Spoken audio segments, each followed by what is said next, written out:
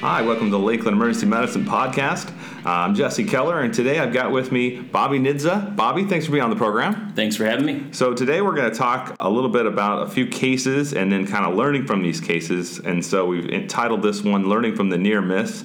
And Bobby, why don't you tell us a little bit about yourself? Yeah, I'm a former resident of Lakeland. I did my 4 years here, and apparently they thought well enough of me to keep me around for a little bit. So I'm honored by that and happy to work here and help teach our residents. All right, so let's dive into your first case you have for us today. So our first case, this is a 57-year-old gentleman. He came in for chest pain, and we see hundreds of chest pain cases a day. So you kind of get numbed by the complaint of chest pain. But this is a 57-year-old guy who was working on his vehicle just prior to arrival. He had the onset of chest pain. The resident goes in the room. The patient's vitals, he's mildly tachycardic, maybe 105. Systolic pressures, 160s, 170s. In the great scheme of things in the emergency department, not a super high blood pressure. So he comes out, and the guy is otherwise relatively healthy. He doesn't have many comorbidities. And the presentation was essentially, I have this 57-year-old guy. He's got chest pain. We're going to do the, cardiac rule out. He's going to get his initial, and then we're going to send him back to our chest pain unit to see the cardiologist. And more often than not, that ends up being the case. Sounds familiar. Yeah. So that's not an unreasonable thing to think. But then the resident says, and he's in there complaining of, his right leg's hurting him. He's got some numbness in his right leg. I don't know what to make of that. But anyway, that's my plan. So I say, okay. And, I go in directly to see the patient. And the man is sitting in his bed, and he looks uncomfortable. And if you were to kind of just see a video of this guy and not see his chief complaint, you'd be thinking, man, this guy has a kidney stone. He just has that inability to get comfortable. And he's kind of wriggling around the bed. And his biggest complaint is not really his chest pain, it's his leg pain. And he's diaphoretic, and diaphoresis is bad. Yes, it is. It's bad. You see someone sweating, something's going on. It may not be something serious, but something's going on. So in my mind, there's only really two things that connect the dots of a chest and a leg, and that's an aorta.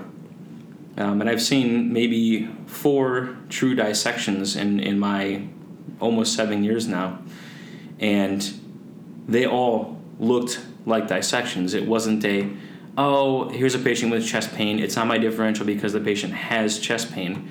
It's they didn't look good. Yeah, they look sick. They really do. You're fortunate. I've had a few subtle ones. Those are the ones that kind of scare you. So what do you think happened, though, to this resident? What do you think he did wrong, or what do you think we can learn from this one? I think what happens is, one, we as docs and residents, we get busy. We think of the number of patients that are checking in at the front door. We think of the number of patients we have. I know when I'm in seeing a patient, often when I'm listening to the patient's history and their complaints and what they're telling me, half the time I'm thinking about 4 other patients that have a current workup going on. So we get busy, and before we walk in a room, we see a complaint, and we have a usual track.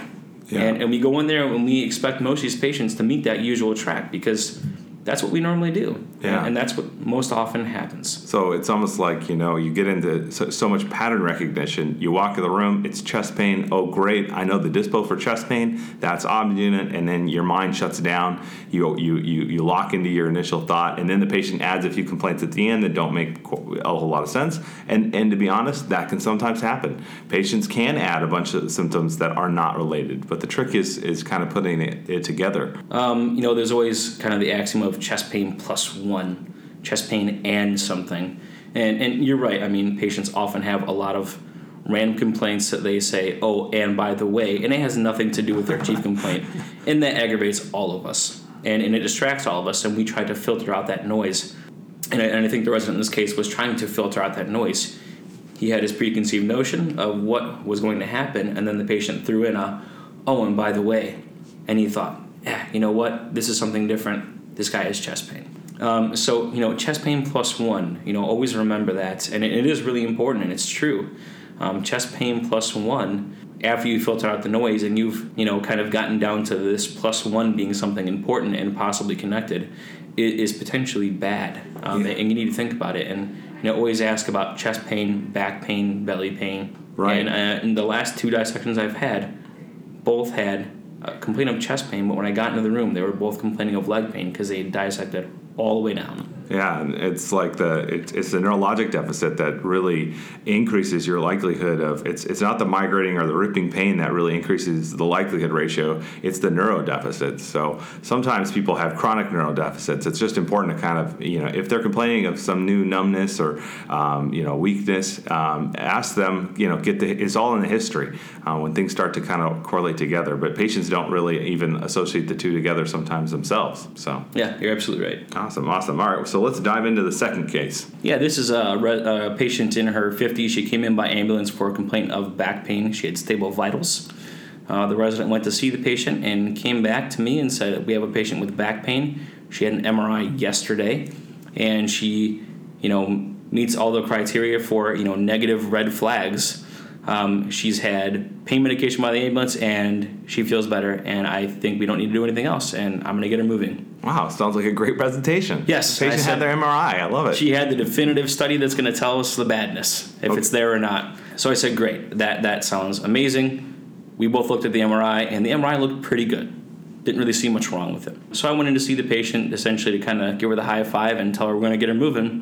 But then essentially what happened was she relayed to me that she had a significant change in her lifestyle over the past month and a half, essentially from almost no pain to debilitating back pain at home. And that kind of shot a flare up for me.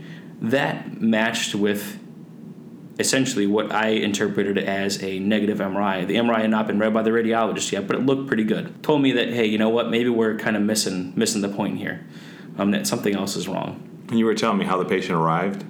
Yeah, she came in by EMS, and I did a little chart biopsy on the patient while the resident was in the room, which we have the benefit of doing. We have the extra few minutes to do that. And this isn't a patient who comes to the ER very often, if ever. So she's not that frequent flyer that you'd expect to see her all the time, particularly by ambulance. So that's an outlier as well. So in going through the case with the patient, I explained that I didn't see much in her MRI. Her exam looked okay, her pain's okay now, but that just doesn't add up. 2 months of debilitating back pain when previously she was normal. So I asked her, with her permission, if we could just dig a little deeper. And I didn't have much else going other than my gut to guide me on this one, but I asked the patient if she would mind if we did a CAT scan of her belly, which she agreed to because she realized that we can get the workup done there today, and she thought that was great. So we did that, and the patient ended up having pancreatic cancer with metastasis to her lung, liver, bone, lymph nodes, pretty much everywhere, which she had no idea about. So pretty devastating finding for the patients, but something that I'm glad we dug a little deeper into. Yeah, you can see how, you get the history. The chief complaint, patient walks in with back pain. You got a patient with their MRI, no red flags, dispo home. And that's kind of, we can get into these kind of short circuit things where you went in, took more of a full history and physical, got into a lot more other symptoms that popped up, and then you went for a broader test. That's hard to do. Yeah, especially when you have a slam dunk case. The patient had the MRI. We're done. Her pain's okay. Yeah. Off she goes. But yeah, there were some outliers there that just didn't quite add up. No red flags are good, but they're not the end all be all. Exactly. They're real specific for looking for a few diagnoses. We have, as ear docs, we got to look for a little bit more. Absolutely. And we kind of already highlighted the specific points on this, but this patient had a acute change which significantly altered her life, and is now causing her to be a patient who comes in by ambulance who never comes to the ER. That says something. That speaks pretty loudly, I think. How would you summarize, kind of what we talked about today, just to kind of get some tricks of the trade and a little bit of what you've learned and kind of what you tell residents to try and help avoid these kind of cognitive mistakes we could make? One, there are some classic presentations of things. Take a minute to slow down and sit with your patient. Plant your butt on that stool. And that's important to do. I know when we're moving fast and we have a lot of patients to see, we want to stand at the bedside, get our quick history, do our physical, and then run out the door. Patients like it when you sit down, and I think it also helps you not move as fast and pay a little more attention to when you sit down as well. So do that. I think it's actually very important, and I've been purposely doing this myself, and I do find that I'm catching things that I would probably have otherwise missed. with this back pain patient.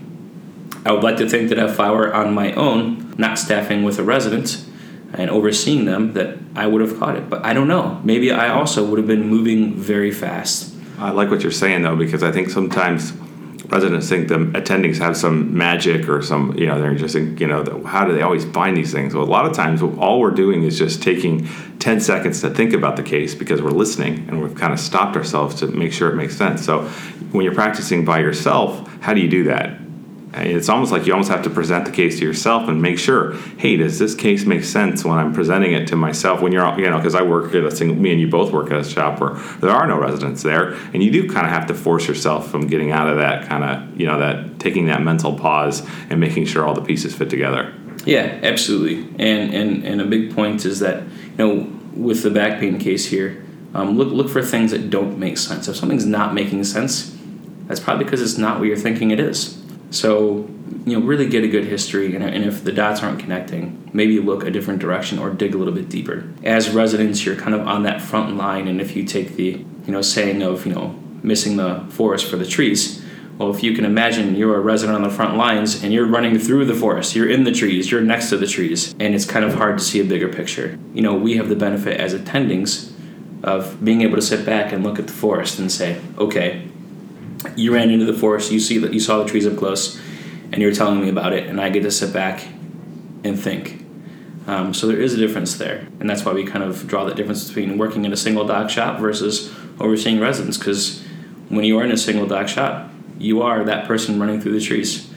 So you do have to take a step back and sit down. We can anchor into what the resident told us too, and that can sometimes sway us. So we have to be careful too that we don't just get overly biased by the residents' opinions, and we kind of have to start fresh. So it is a challenge. So, well, thank you so much for being on the program. I appreciate it. These are really good cases. Thanks for having me, and I appreciate it. And I'm glad I could share some things that might help someone else in the future. Absolutely, come back. Thanks. All right, thanks.